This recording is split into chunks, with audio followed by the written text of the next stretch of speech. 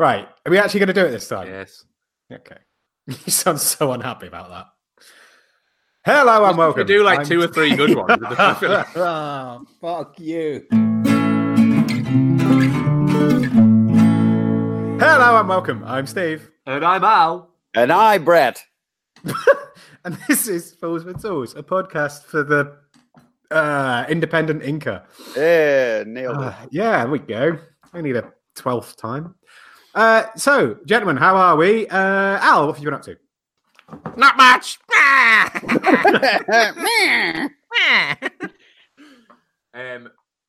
So, do you want to explain that one? Yeah, no, that was just for you guys. Okay. Let me take you on an adventure, on a journey.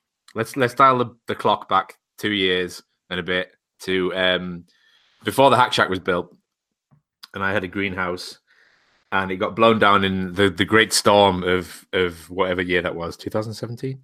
Yeah, the great storms of 2017. My greenhouse got blown away, and everything in the garden got ruined, and that's why I ended up building the workshop. But as collateral to the said storm, all the fences in my garden got blown down. And in the 2 years since that happened, neither my next door neighbour or my landlady, who were both responsible for said fence, have done fuck all about it. So this morning, it was my first Saturday off, if you will. And it was also the first time that the council collect all the garden waste. So, because basically they don't collect it over the winter. So when spring comes, they start collecting garden waste again. So I had a morning of cleaning all the shit out of the garden, and then I decided once I cleaned all the shit out, I could actually pick up the old fence panels, smash them to pieces, bit of demo work, and now I've got like half my garden back, because basically for 2 years there's just been this collapsed. Got my garden back. This collapsed fucking fence because there's just 2 incompetent people who were responsible for it who didn't do anything about it. So I decided to do something about it, and totally cleared it all out, dug new foundations, and it's just ready for hopefully them to pay for someone to come and put a fucking new fence in, or at least buy me the material so I'll do it, which I've said to them several times, but they seem to think putting up a fence is some sort of magical thing that only professional fence putter-uppers can do. If you end up doing that yourself, will you promise me ahead of time that you do the Shaun of the Dead or Hot Fuzz fence jump with it? I'll definitely do the Home Improvement Al thing. Yeah. But yes, I will also do the Cornetto trilogy fence jump. Cornetto. Good stuff. But yeah, so it's been a day of chores, mainly fixing lawnmowers so the lawnmower works, mowing the grass, digging shit up, smashing up fence panels, going to the tip, cleaning the car, doing the washing up, drinking beer. Proper adult weekend. Nice little Saturday. Yeah, well done you. So, Brett, have you done any adulting? That was an old school reference for Brett there. I know. Maybe we'll go to Bed Bath & Beyond. I don't know. You guys don't even have Bed Bath & Beyond. Yes. So I'm on the last week before Jim gets back in town, and then we start classes, and then I have the class in Cleveland, and then Maker Central. So the next couple of weeks are going to fly by really quick, and I'm trying to make sure that the ducks are in a row, as it were. I'm actually, by the time this episode goes out, I'm hoping to post it tomorrow morning. But I got a challenge thrown at me from Black Bear Forge, which a few of my commenter follower folks directed me towards. And if you go watch the video, I guess it started with some guy in Australia, and he started challenging people to show off their quench tank, and everyone was having a bunch of fun with it. So everyone's like reaching into their quench bucket and pulling out, full-size hammers and scrap bits and all kinds of silliness. And I wasn't necessarily planning on doing it because I was trying to think of a build around it. And I was like, oh, fuck that. I don't really care. It's just for fun, and it's a little bit of the community aspect of it. So I shot a little video. I'm going to post it tomorrow morning just for funs. Nice. It was good. So I shot that amidst the weather being a real shit right now because it can't decide whether or not it wants to be warm. I had my shirt off today in the garden because it was glorious. Pixar didn't happen. Yesterday it was snowing. Oh my god! Yeah, it snowed yesterday, and today it's pretty warm outside. Weather talk. Yes. Other than that, all of the main projects that I've been wanting to get done while Jim's been gone are 90% of the way done. I want to do another clean sweep or two, hopefully before he gets back. But then the next few days, up until this weekend, are going to be prepping for the class, getting all the materials in, setting up, making sure everything runs properly. And it's been a lot of work by myself, just getting stuff done, but that's what we do. And that's also what I am supposed to do. It's kind of like what I do in the shop. So it's been really good. It's been nice actually just having the whole shop to myself and being able to make very directed decisions on this is going to happen now because I am in control of it and I am the only one here.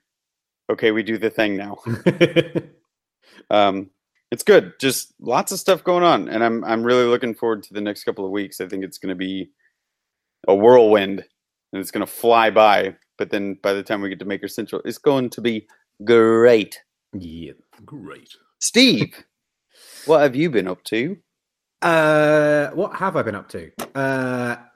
I earlier on in the week, before I went back on shift, I managed to go and spend some time with Joe collecting a load of applewood. Concord. Oh no, wrong time of year for that. Yeah, no. So we went and cut up a load of applewood, which meant that I then had a. Yeah, no, my fucking house smells of it.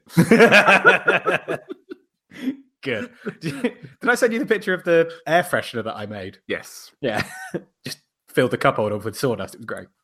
But yeah, so I then ended up with a Land Rover full of wood that I had nowhere to put because the workshop was full of shit.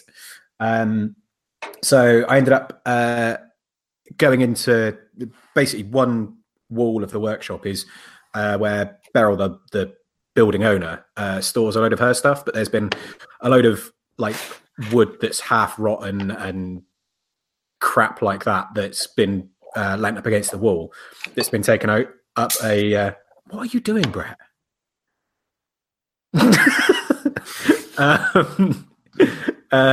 It's been just taken up a load of room.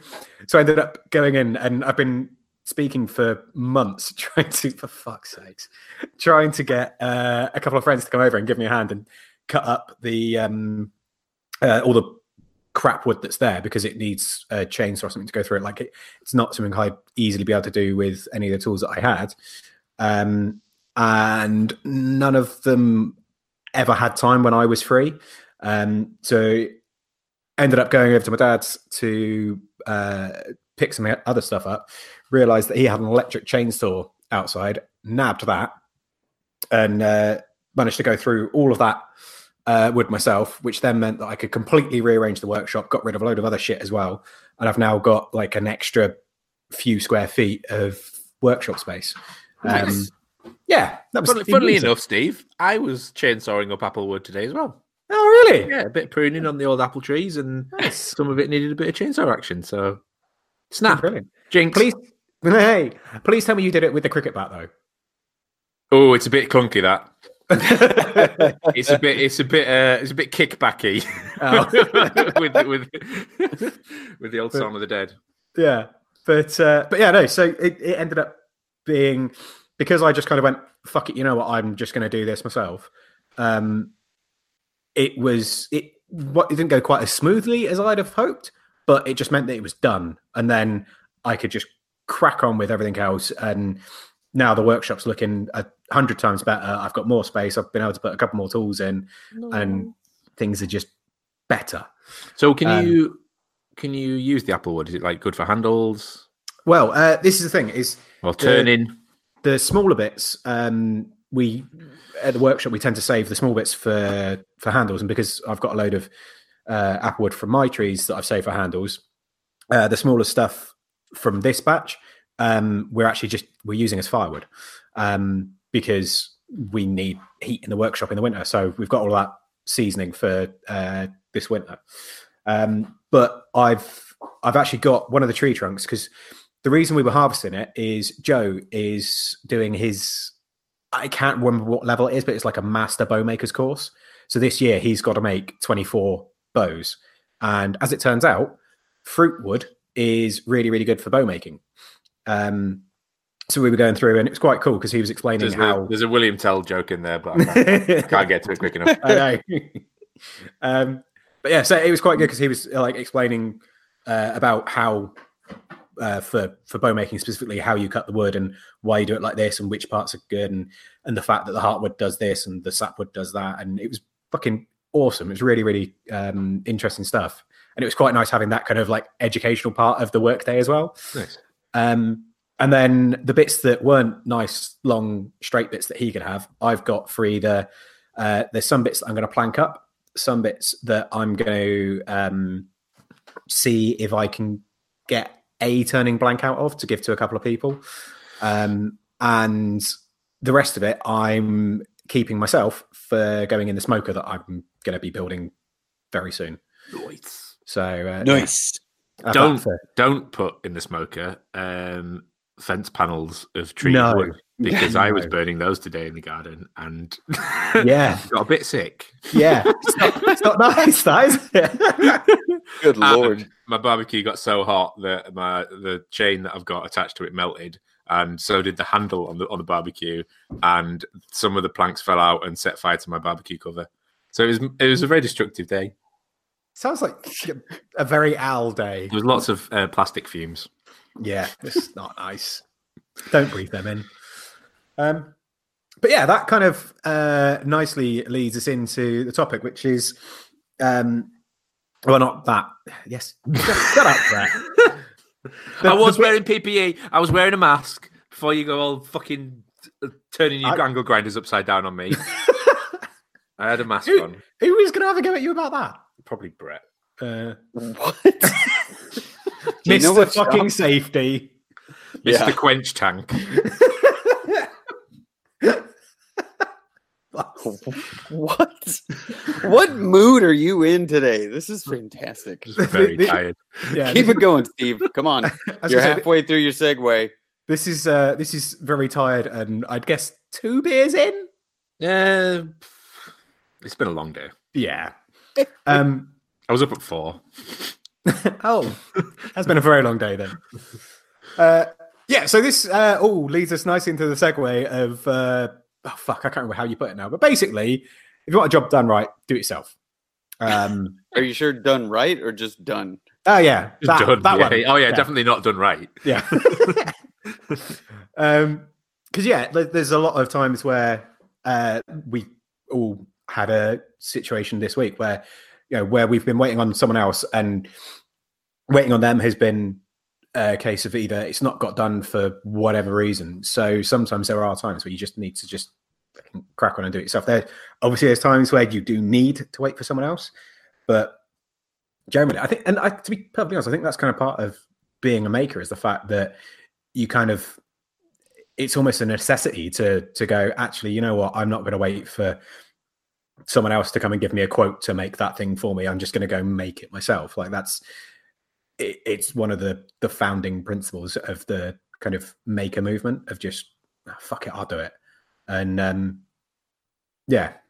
Is it a waiting thing then, or is it like a I don't have faith in you kind of thing? Because the waiting thing is the bit that gets me going the most of the time. Yeah. It's like for example, when I built a callback, when I built the hack bench, it was with the old kitchen counter, because the landlady just had the kitchen redone.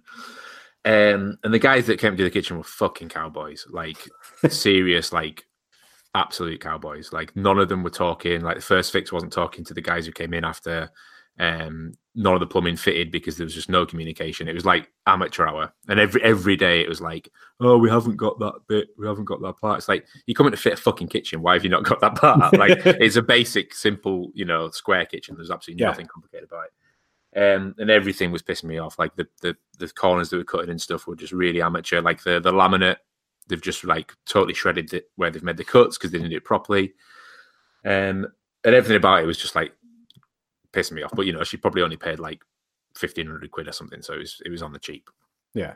But basically, they took 7 weeks to fit a kitchen. Hell. I've seen the size of your kitchen. And it got to the point where they were just leaving parts of the kitchen outside on the driveway. And it got to the point where I just fitted myself because it was like, it was ridiculous. And like, there was nothing in the sink, there was nothing fitting. I was just like, right, you know what? And I got into a lot of shit for it. And the apparently owner of this business got mental and started calling me up and being dead abusive on the phone. He's like, I've been doing this for 5 years. I was like, 5 years? That's not very long to get. You've been doing my kitchen for 5 years. Oh yeah. It's taking you 5 years to do this, you fucking prick.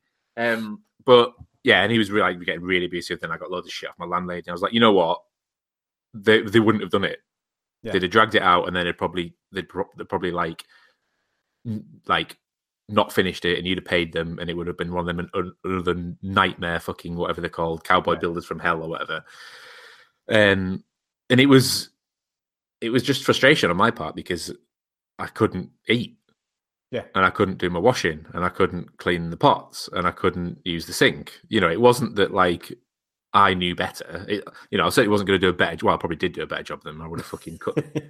I would have cut the worktops the proper way around anyway. But yeah, it was for me. It was more of a patience thing. Yeah, and it was like if it's not going to get done, I need to do it myself. Like it may have got done eventually. Yeah, a year down the line, 2 years down the line. But if I wanted to eat food in my own kitchen in the house that I'm paying rent at, I had to do it myself. Yeah, and it got to that point. So yeah, I think in general I'm an impatient person.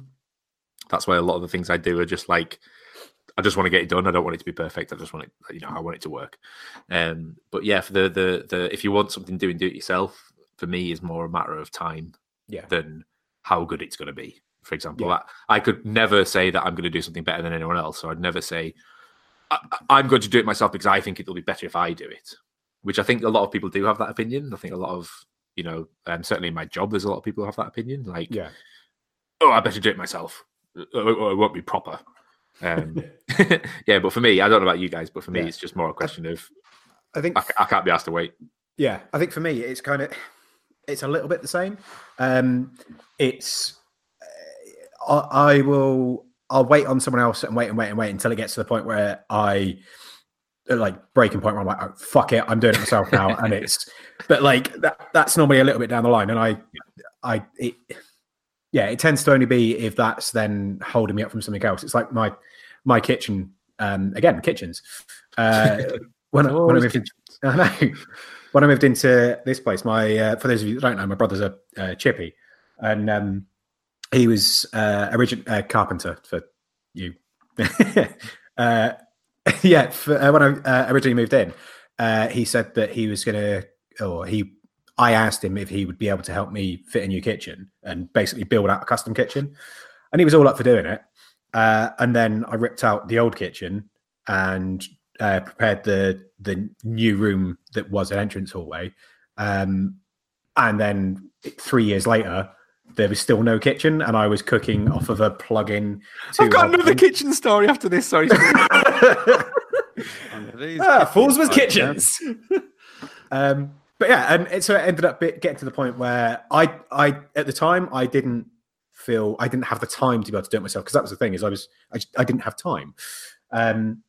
So I ended up getting I had to borrow a lot of money to get someone else to come in and do it, because I had to get someone in last minute, because basically I was in a position where I needed to rent the spare room out, and I couldn't do that because I didn't have a kitchen and the spare room was still half kitchen. So like the timing thing, like I'm much worse with it now. Like I will just kind of go, all right, well, that's going to take them 6 weeks. Fuck it. I've got a free hour. I'm going to just get it started. But I think more than anything, most of the time that I do things myself is because I think like I don't like asking for help unless it's family. So I tend to kind of just go, that's right, I'll just fucking do it. But I'm also kind of a control freak. And if in a situation where someone's coming into the house to do something, I constantly want to, well, I'll just help you out. I'll just get this, I'll just do whatever. Because I don't like giving up that kind of control. But also because I don't like asking people for help. Even if I'm paying someone to do it, I still kind of feel like, you could come to the house and I could pay you to fit a new kitchen, and I'm still going to want to pay us to paint your house. Well, yeah, I was going to say I could pay you to paint the room. I was like, oh fuck no, that's too close to the bone. but I'm not going to like let you do that and not be trying to help out and trying to do things, sort of thing. And so yeah, I think for me it's kind of it's a little of that. And again, how did that go down then with the guys coming to help you at the forge?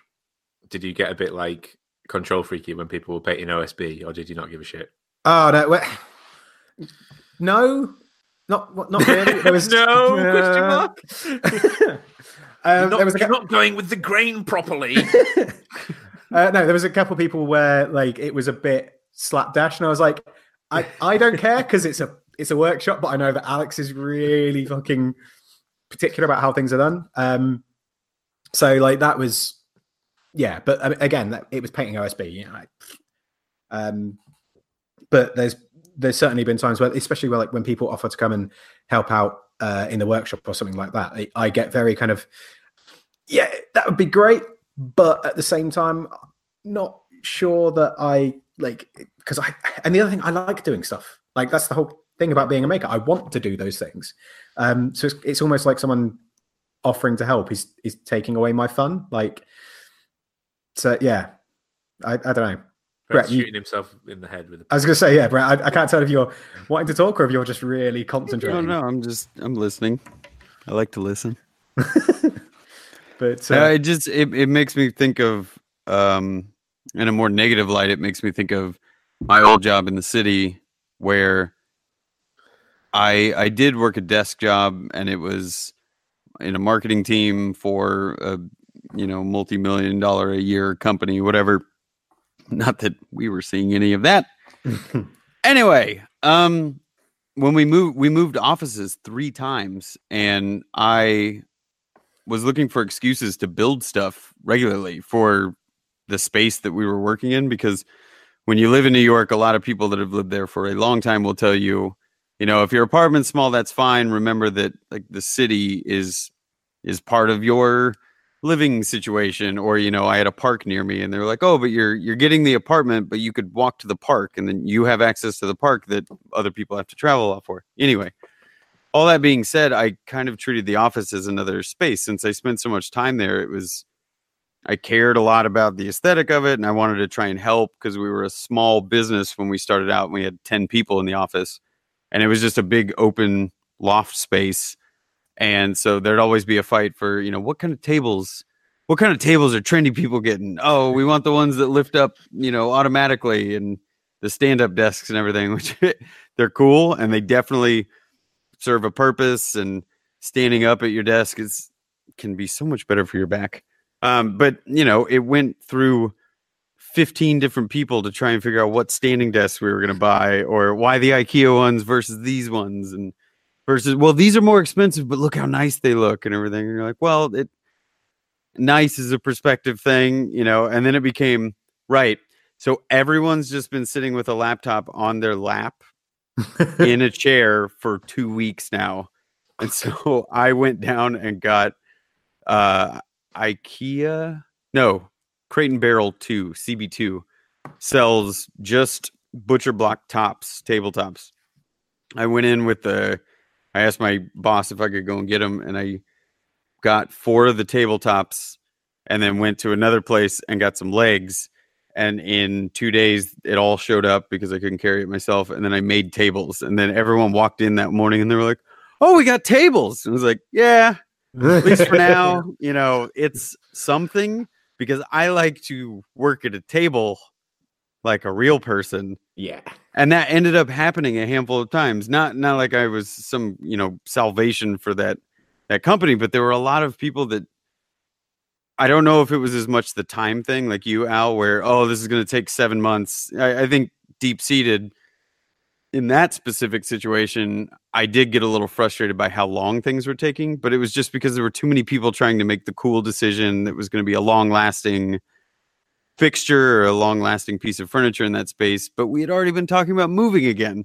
It was like, how about we just get the things, and then if we move again in a year, we'll look into some nicer things, or maybe we can pay some people to come in here and do this.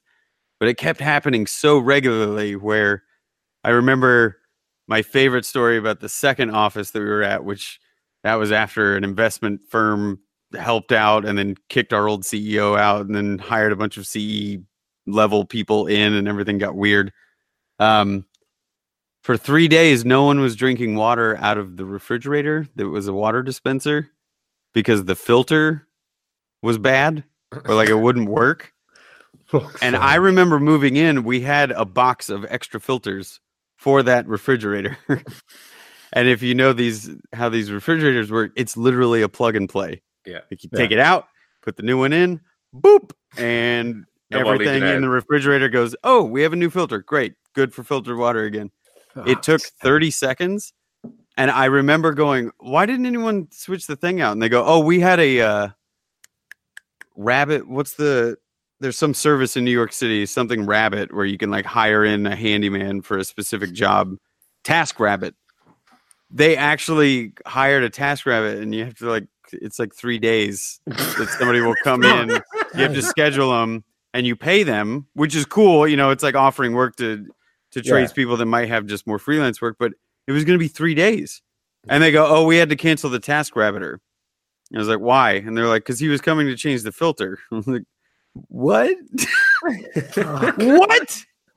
So that's not to look down necessarily in a negative way. A lot of that is just knowledge and the naivety of people. Like they just didn't know that it was that easy. But when it comes to doing the job yourself, I think some of the attitude that a lot of our group and a lot of makers in general have, it's not so much the ownership aspect as it is the wanting to constantly gain knowledge or solve those little problem solvers, right? It's a bunch of people wanting to solve the problem. Is that piece of furniture too expensive? How can you make it for cheaper? Yeah. Or is that thing falling apart that you bought from IKEA? How can you fix it? Maybe you can learn something along the way. There's a responsibility both ways. There's a really good video from Andy Mack where he talks about buy or build or whatever, and he's explaining why his furniture is more expensive than IKEA furniture. And he basically just completely prices himself out of the market and says, there's absolutely no way I'm going to make this bookshelf for you because you can get it for 40 quid from IKEA. And if I was to make it exactly the same way to the same standards, it would cost you 800 quid. And that's before he even makes a profit on it. And he was basically doing the opposite. He was saying I have a responsibility to not do it my way. And he was wholeheartedly saying, you're better off just going to IKEA. Yeah. Because in that instance, yes, it would be lovely that he did it himself. To Steve's point, it's nice because you have ownership of it, and it's I made it, it's my bookshelf. Yeah. But it's mine. It's mine. But the fact is, it was everything about it was completely pointing to not doing it yourself. And I think that's a really important question. I just want to talk about economy, because one of the reasons, especially at work, a lot of the reasons why I do things myself is because if I have to delegate, delegation is a great skill and it's really important and it's a fantastic part of being an adult and growing up and passing on the batons and stuff. But if you have to take longer to show someone how to do something, a one-off, I don't mean teaching someone how to use a lathe. I just mean a one-off thing. It's just complete false economy. And you might as well just do it yourself. It's so many times I'm don't worry about it, I'll do it.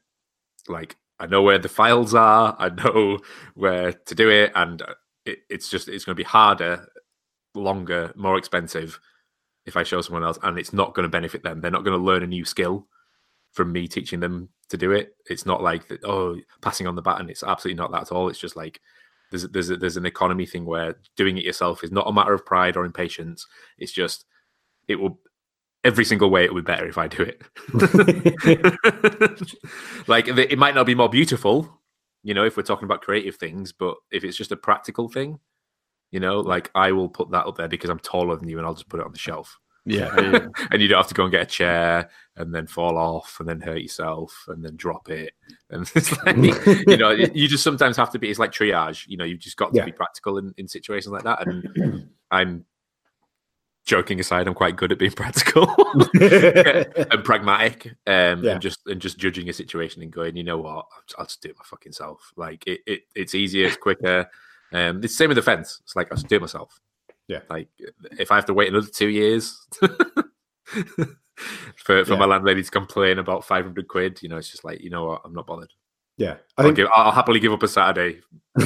I think the way that you put it there is the ideal way of doing it. Like if it's more pragmatic, just do it yourself and crack on with it, then you'd be daft not to. And that was one of the things that we were in one of my old jobs when I was doing development work.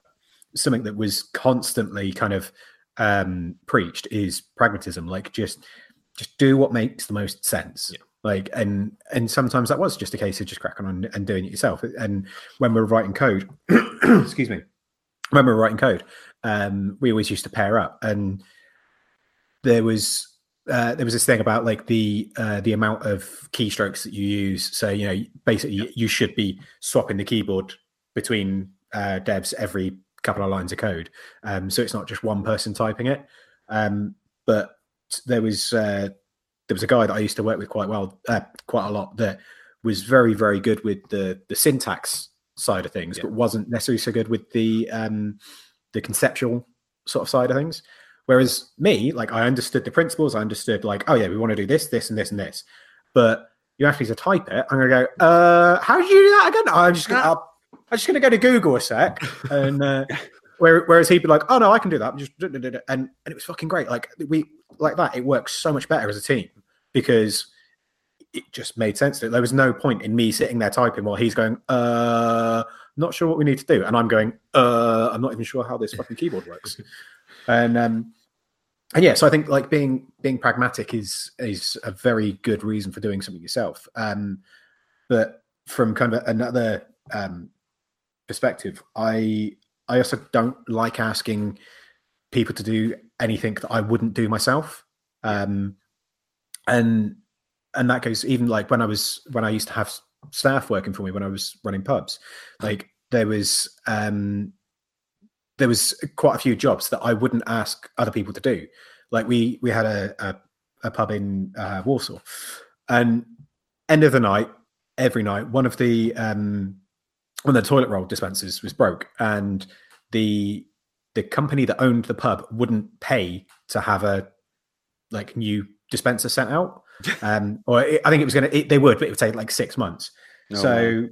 For like 3 weeks in a row, people were essentially stealing Blue Roll from the toilet attendant, and Blue Roll is free. You don't steal Blue Roll. If Blue Roll is there, it's there to be taken. That's everybody knows that, Steve. Yeah. Everyone that's ever worked in catering knows that Blue Roll is actually it's like air. Yeah. And but anyway, so they'd use it. But as you probably know, Blue Roll doesn't break up very easily. So every Friday or Thursday, Friday, Saturday night, it's not for toilets. Yeah, the toilet would be stacked high. Oh. And there was no way that I was going to ask any of the other staff to deal with that. So every weekend I went and I dealt with that because it was so much easier for me to do it than to worry about asking anyone else to do it, because it's going to take me 5 minutes. Did they have one of those big industrial like soup blenders in the kitchen? Oh, that's such a good idea. Turbo Chef, you know. Yeah. No, they were downgraded to a slap chop. Yeah. But yeah, so like I wouldn't ever ask any of the staff to do that, and I just crack on and do it. And I think that kind of goes with a lot of other stuff as well. I wouldn't ask someone to do something that I wasn't willing to do, which is why if I'm ever in a situation where there's a load of jobs to do, I'll always end up going for the shittiest job. Pun not intended. I was about to go there. And like if I'm with a group of people and we're all moving a load of stuff, I'll always go straight to the heaviest box, not as a I want to prove how manly I am. Oh, really? Because you did that with the propane tanks here. You're a fucking martyr, Steve. but no, that's what I mean. Is like I'm not going to go for it because it's like I will dick around when I'm with friends, but I will tend to go for the biggest thing, the worst thing, whatever, because I don't want anybody else to be doing that if I'm not willing to do it. So I think that's kind of for me one of the big reasons why I end up doing stuff myself rather than letting other people do it or asking other people to do it. Yeah, I think there's also a degree of trust that comes with that, though, when you're asking somebody else to do something either with or for you. You know, there's a certain degree of responsibility that has to be taken for you delegating. Like Al said, I love the way that you brought that up, Al, because I think delegation is something that's been downgraded or has a tendency to be kind of thrown around as if this is necessary delegation versus if you ever work with somebody or have a boss that is really good at delegating tasks, it's very easy to work with those people and they have a very directed vision. Priorities are in order. You know, the list is down, everything.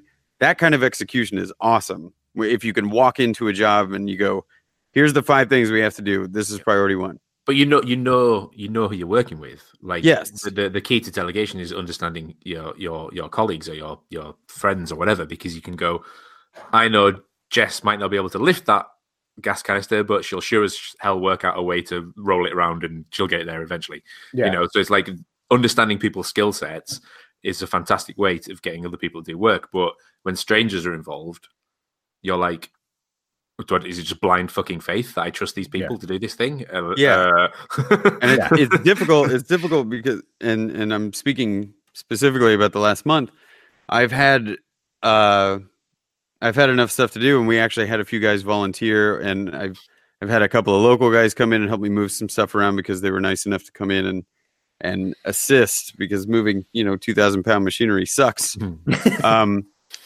But it's been really interesting because a few of the guys that were up here a week or 2 ago, like Chris came up, last weekend, and a handful of other guys came around and they gave everything that they could give. Like, they have lives and they have jobs, and they were also traveling in a few hours at a time. And I trust them basically because Jimmy trusts them, and they did a decent job, in the time allotted. We got a lot done. With Chris here, it was great. I didn't even really have to look at him. He was just like, right, what are we doing? Mm-hmm. Nailed down 5 or 6 things. It's like, cool. And then just like 3 hours later, stuff was done. When I've been here by myself, trying to get some of the metal area done or trying to, sort the shop out a little bit better because it got a little out of sorts before Jim left town. That trust all falls on yourself for the most part. I had people that were willing to help if they had the available time, right? That's a big kicker is everyone, I think at a certain point, wants to be able to help or offer assistance because it's for the greater good. But the time is not always available. So then you can't become so reliant on the other people that you stop yourself from getting the work done. Yeah. But at the same time, you can get a little salty and just go, man, if I just had like 2 or 3 more people that I could trust, this would just be going so much better. And that's not that's not in any way to be degrading to the people that have offered help or to say that we didn't get enough done by my standards. It's more just like I'd never been in a situation where somebody was undertaking a task and I'd go up and say, I'm just going to do it myself. Like, if that was happening, I'd be like, right, let's work on this together and let's work out a better way to do this or a quicker way to do this or a safer, funnier, tastier way to do this, whatever, I would never stop that process because I think that's a healthy process and it's learning. And if you can do it together and help someone understand that there's a better way to do this, absolutely. My experience of fuck it, do it yourself is always like before the event. It's never during. Unless someone's like really like in danger, like on the workshop the other week when we were the guys were doing the zombie apocalypse thing. There was a couple of times where I was like, whoa, stop doing that. you clearly do not know how to use that. I'll do it. We've got an hour. I'm not going to go through teach you how to use these tools in an hour. Like if you told me you knew how to use them, you lied. I'll help you, and we can build it together. But only when safety comes in would I ever like go, I'm doing it myself. If somebody's actually doing the task and you realize, oh fuck, they're taking ages, or they're doing it wrong, or they're wasting loads of material, you'd be like, that's when I'm willing to like, absolutely invest time, stay late, go the extra mile, and go, let's work on this together. What you're doing tonight, let's stay behind and talk about this, and then maybe tomorrow, I can trust you to get on with it. Yeah, because I think to kind of go on from that a little bit, like when we're doing the courses, there's certain bits of equipment that we just do not let the students use for obvious reasons, and so that's, like you say, that's all pre-event, and it's very, very rare that someone will be doing something where we'll have to kind of jump in and be like, no, let me do that. And like we will quite happily let someone burn a piece of stock so that they can learn the lesson. Yeah, you will. I wonder my fucking knife is so short. But I can make a nail in 1 minute. But yeah, like we'll let someone, like we'll let people do that. On like the axe courses and things like that, we'll be a little bit more careful and a bit more like just keep an eye on the heat and all that, because obviously they've only got one bit of stock. But we very, very rarely jump in and actually strike for people. Like occasionally we might go in and just like, let me just quickly tweak that. But that's just if it's a case of like we've tried explaining a technique to them and they've just not got it, or there's a couple of little bits where it is just easier. Like if they're doing a square taper, for example, and it starts to twist and it goes to a diamond, it's so much easier for me to just jump in and go, right, okay, one heat, bang, bang, bang, bang, bang, bang, and get it back to a square, rather than trying to explain the constant moving. That's not enough bangs to get it back to square. You know what I mean? But like rather than trying to explain like the specific technique for going back and all this, we just jump in and right, okay, I'll get back to square, then you carry on. And it's like with the axe courses, if a few students are a little bit further behind, then yeah, we'll go in with a sledgehammer and just strike for them for 5 minutes. But we tend to let them lead where we're striking.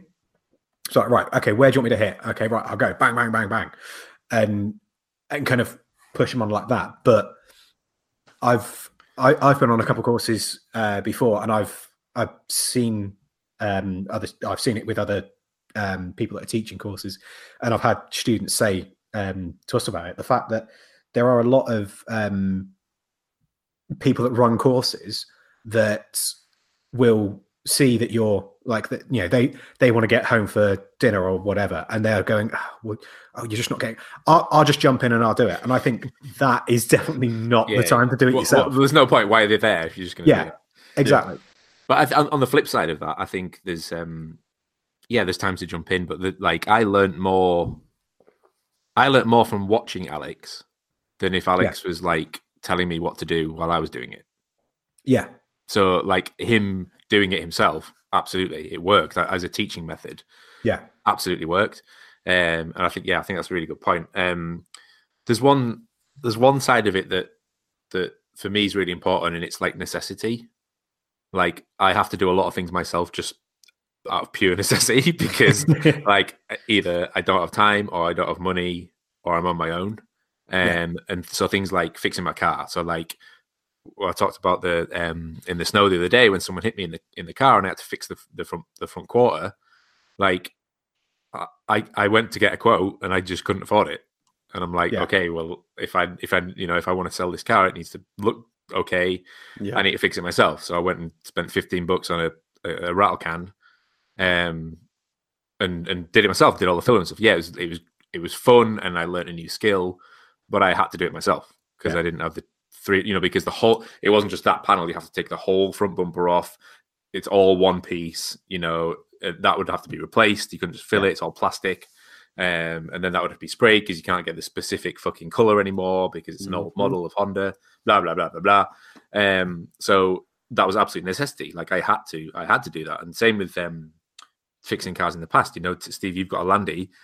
You know, I think I was waiting for that. partly because you fucking love Land Rovers, but you can fix everything yourself. You know, you can, like you said, you can be stuck in the middle of tree tunnel heaven, and with a socket set and a hammer, you can and some duct tape, you can pretty much get home. Yeah, that's the thing, and that's. I was going to actually say, like, that's why I've got the Land Rover, because I've got a very basic tool set in the Landy, and I know that I can always do enough to get home. Yeah, but I think that just on that point, the kind of reason I'm talking about cars, the whole do-it-yourself thing, is slowly kind of getting further away, because now I open up a car bonnet and I don't know what's going on under there. You know, it's like a laptop, and that's deliberate. You know, it's deliberately made that way so that you can't do things. You know, I couldn't just replace a fuse when I couldn't get in my boot because the whole fuse box is integrated. Yeah, you know, and it wasn't just the relay for the boot, because that would have been easy, because that would have been on the fucking lock of the boot. No, it's all integrated into one sealed fuse box. Got to spend 900 quid to replace the whole thing because you can't repair it. And it's deliberately made that way because they just want people to buy a new car every 3 years because it's all finance, you know. So it was a really interesting point someone brought up. Actually, they wanted to talk about it as a topic for the show, and it was right to repair. Yes, which I got the impression was a US law or legislation, at least in some states, where you have the right to repair something as a consumer, which I think is fucking amazing and should be fundamental to consumers and people who spend money on things. But that was a really interesting side of, like, you know, having to do it yourself because you've no other option. Yeah, because I think the right to repair was, I read a little bit about it the other day, because I think it was going through the EU a little while back. Yeah. But yeah, basically, like you say, cars and so much technology nowadays is built to not last, and built to be completely unfixable, so that, you know, like you say, you have to buy a new one. And I think that's why you get a lot of people that have an affinity for older cars, for older tools, for older products, because they're maintainable, whereas a lot of the modern stuff just isn't. And again, that comes back to the whole part of being a maker. And I mean, even down to like a Mac.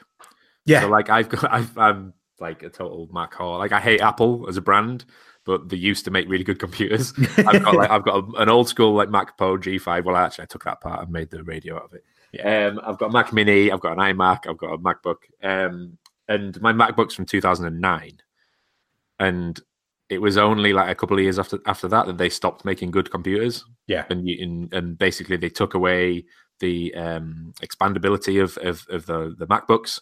So you couldn't update the RAM, you couldn't update the hard drive, you couldn't get into it, you couldn't swap the battery out. You know, so battery, and this went years ago. I'd be fucked if I couldn't get into it now. Yeah. And same with the iMacs, like one of the last models where you could actually take the screen off, put in an SSD, which is a lifesaver in an old computer, like absolutely breath of fresh air. Yeah. But they deliberately have made it now that you can't do that anymore, because they want to make consumer electronics disposable, essentially. So not being able to do something as simple as that, breathing a breath of fresh air into a computer, which obviously, you know, you can do with PCs and have been able to do for years. That right to kind of not tinker, not fuck around with things. Like, I think there's a level of like corporate responsibility where you shouldn't let people, you know, I don't think Tesla's going to let anyone like have a play with their self-driving cars. Yeah, take a look at the fuel cell. We put a couple screws on the side. They're not explosive in the slightest. But like, so yes, absolutely. There's a social and corporate responsibility, but there's also a side of where if you just want to keep using your fucking computer and they don't want you to, that's like criminal. Yeah, Steve, you've been holding on. Sorry, I was about to jump. No. You go. I was going to talk about phone chargers, so you carry on. Jesus Christ. I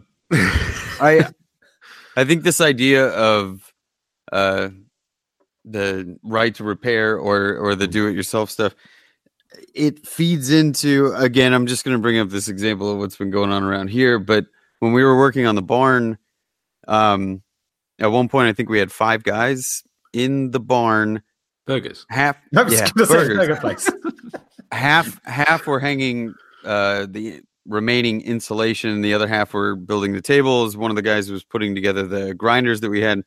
Ameribraid makes these belt grinders that come in. It's a motor. These happen to have the variable speed drive on them, and then the frame, and it's a couple of bolt-on wheels and everything. As far as I'm concerned, everybody stood around for about and how absolutely like interchangeable all the parts and the real knobs that are on it, Al, the real knobs for all the adjustments and stuff.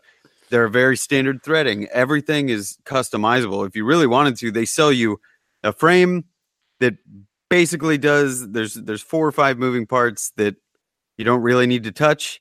Everything else you could just absolutely go nuts with. Yeah. And we were all looking at it just going, oh, this is just this screw. Whoa, if you wanted to put a really crazy big flat block, you could just do this. And then you just weld this thing on there. It was the first piece of equipment that I've actually seen everybody just kind of stop and look at and go, oh my God, are people making good tools again? Turns out I talked to Eric, the guy who's our contact over there. Most of the people at that company that are taking over or that are starting to come up in the ranks at that company, they're all young folks that actually use a lot of the products. And I think I don't know that there's any kind of right to repair or feel free to customize the hell out of this machine, but their attitude is so much different. When they were chatting with us about how to construct them, or, oh, you could use this wheel, or if you want to totally mix stuff up, it's all the same bolts. So just like do whatever you want.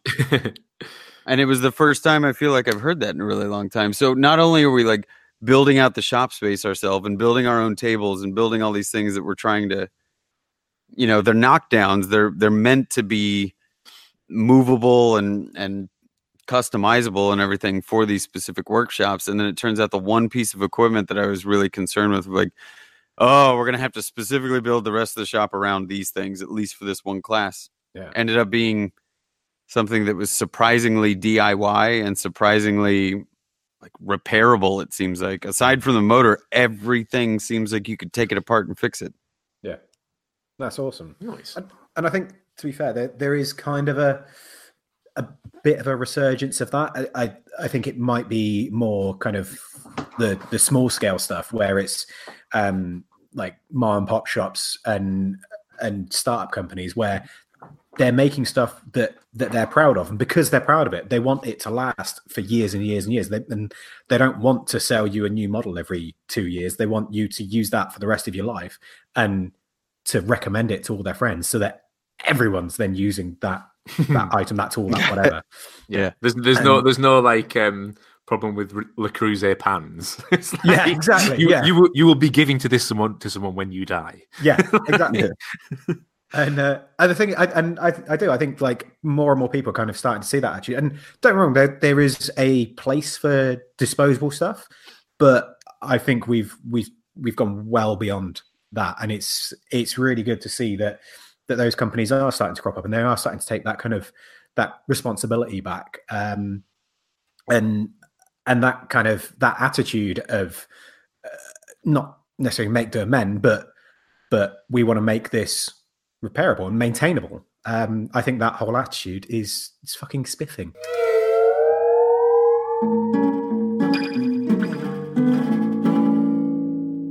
People that we think that are spiffing. So I'm going to go first this week because we're doing Sab. And I am going to spiff someone that has absolutely nothing to do with what we've been talking about. Basically, a few years ago, I bought a book called Atlas Obscura. And that was a very weird look from Brett. And it's a really interesting book about lots of really obscure, bizarre places and things that exist in the world. And because I've been working from home this shift, I've watched a lot of random shit on YouTube. and they do like 3 to 5 minute videos on all these weird and wonderful places. And basically, it's one of the co-founders of the company just went, fuck it, I'm going to do some videos on all these weird places that we found. And yeah, they're just really cool, really interesting little things, little short videos about vignettes. Yes, bam, about random places, and it's just quite fun and interesting. That was it. That was my Very reason. cool. I want to see it. I want links in the shows. I will put links in the show. In Just about 18 months. Also, last week's are in there. The weeks before might not be. Put the Atlas Obscura website up as well, because then Yes. people can find anything that's near them when they're traveling and explore. Because Yeah. oh my god, it's Yes. really good. Plus, they give you all the notes and say like what to expect if it's illegal to go there or trespassing, or if there's cops, or if it's totally safe. So you Yeah. can gauge your level of adventure. Yeah. You know, It's really cool. Because I think one of the ones I watched today was about the which I've heard about before, but the Buxton Blue Pool, which is basically an abandoned like limestone mine in north of England. And it sheep till. but yeah, it looks like really nice and crystal clear waters, and it's actually just it's like the pH level of ammonia, and it's horrible and full of disease and shit, and you don't want to swim in it, and people swim in it because it's and Beautiful. so yeah. Anyway, it's really really cool. Go check that out. Al, you're next. Yes, I would like to spiff Dan the Maker Man, because Yay. it was because he's great in general, but it was also him that reached out to me about the whole right to repair thing. Oh, And nice. I think although that kind of snuck into this episode, I think it would make probably quite a good episode in its own right. I think it's a really Definitely. good conversation about what not just us as makers, but like people, society, where the line is drawn between us being like just controlled and manipulated, and where we actually have a say in the things that we're allowed to do. And like, am I allowed to do this? Am I allowed to customize this? Can I make this my own? If it breaks, am I just bound by the 2-hour shelf life of this mobile phone? So yeah, really good topic from Dan. We touched on it today, but I think we could maybe expand on that in a future episode. Definitely, that's a good shout. in a future episode. Future. Brett, what about you? Yeah. I'm gonna pick a podcast again because it's not really super on topic. But I think I've listened to every episode now. Being in a shop by yourself allows a lot of listening time. It is called The Allusionist. Al, your name's in that. Get it? I hate The Allusionist with Helen Saltzman. She has an amazing voice just to listen to in general if you're as fascinated with accents and the way people talk. Right. But it is a show analyzing and discussing language and Nice. accents and variations therein. And the thumbnail is Boggle. Get in. yeah, it's seriously I'm already it is- sold. It is super educational, and if you consider yourself somebody that either I'm listening to it specifically because one, the storytelling is really great, but two, it honestly is helping me with just thinking about what I say and the words that I use and how I use them, and learning more about the origins of how this all came together and why certain people talk one way and slang and all. Every episode has something to learn. And it's been really awesome to listen to. So I was going to ask if it was etymology as well, but from what you just said, it sounds like it is. It's not just. No, it's everything. That's fucking awesome. Everything about language. It's fantastic. I'm going to be binging that next week. Yeah, I absolutely destroyed all of it in the last couple of weeks. I'm done. I listened to Atlas Obscura is basically lore, Steve. Yeah. So between lore, Cabinet of Curiosities, and Illusionist, I think I'm caught up. Having never listened to them before, that's a few hundred episodes in there. But yes, The Illusionist. It's really, really good. Go listen to it. The first episode is called Ban the Pun, so I may have to not listen to the first episode. That has who's the guy that took over for Stephen Colbert? Englishman. No? Okay. Wow, that dropped dead quick. Thank you. I don't know what you just said. Yeah. Not the guy that took over for Stephen Colbert. Shit, he was a reporter. Anyway, moving on. No, let's pause on this awkward moment instead. Yeah. Stephen Coldbear, the notorious Frosty Grizzly, we all know and love from Alabama News. So, any other business? I had some, didn't I? Yeah, you did. Yeah, Oh, I want to hear yeah. about You've this forgotten. other business. It was. Oh yeah. There we go. Call back.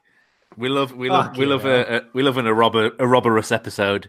Going back to the initial kitchen story, I also have another kitchen story about doing it yourself.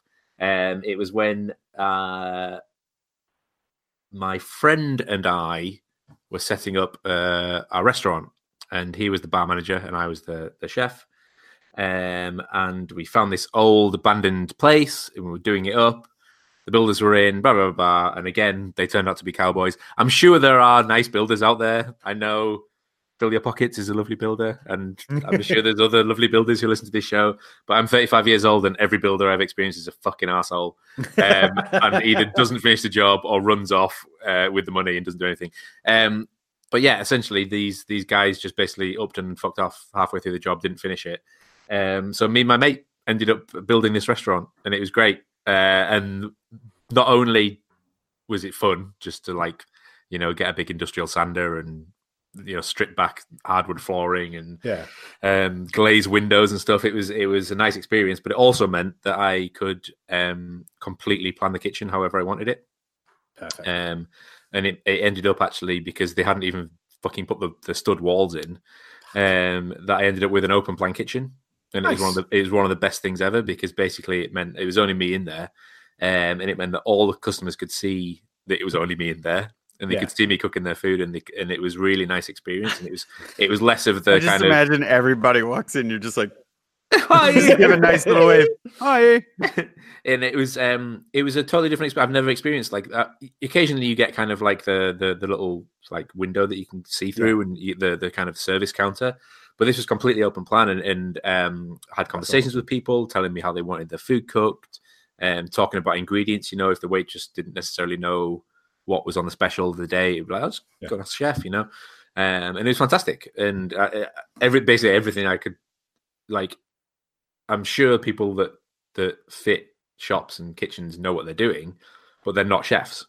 Yeah. So for a chef himself to do it, it was a completely different ball game, because I could have everything exactly the height I wanted, and I knew that I'd slide this over here, so that would be this distance from the fryer and the grill, and it was just like, this is fucking amazing. If you're building your own kitchen, it's the same thing, but in a commercial venture, and it was like setting up your own workshop.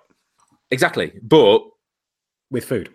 No, because when I set up my workshop, I had no idea what I was using it for. When I set up the kitchen, I had absolutely fucking to the minute detail. I knew I knew where that sauce was going to go there. I knew where the bain-marie was going to go there. And it was great. And it was just one of those nice sort of silver linings where I had to do it myself again out of necessity, because the guys fucked off and took the money. So there was no budget left. So we just delayed the opening and just finished it ourselves. So learned tiling and all this stuff, like trimming, like aluminium siding and stuff. It was fantastic. But yeah, real fun way to kind of to kick off a really exciting venture. Yeah, but I had to do it myself. That's fucking great. I love it. I'm glad we remembered to stop for that little interlude there.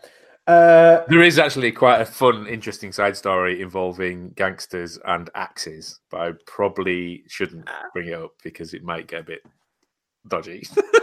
We'll talk about that afterwards then. Yes. Okay, cool. Yeah. So if you want to get hold of us, I'm assuming there wasn't any other business.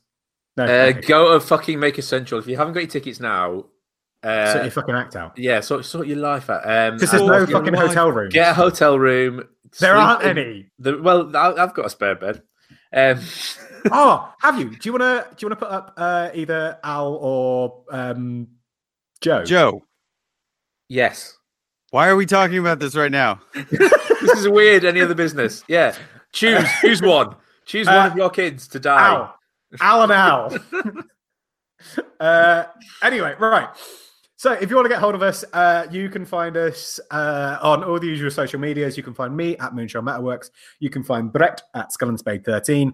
And you can find Al at Al's Hack Shack. Al's Fence And if you want to get hold of us as a trio, you can find us at FWT Podcast on Instagram or fwtpodcast.com for the show notes and links and all that lovely stuff. And we're on Facebook. The Facebook group is on Facebook. Fools of Tools. Why do I always fuck that up? I don't know. Yeah, we're there. Go check it out. It's great. There's some lovely people in there. Right. I think that's it. So see you later, guys. Bye.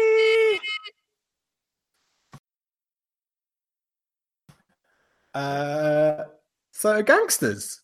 Yeah, turn off the recording.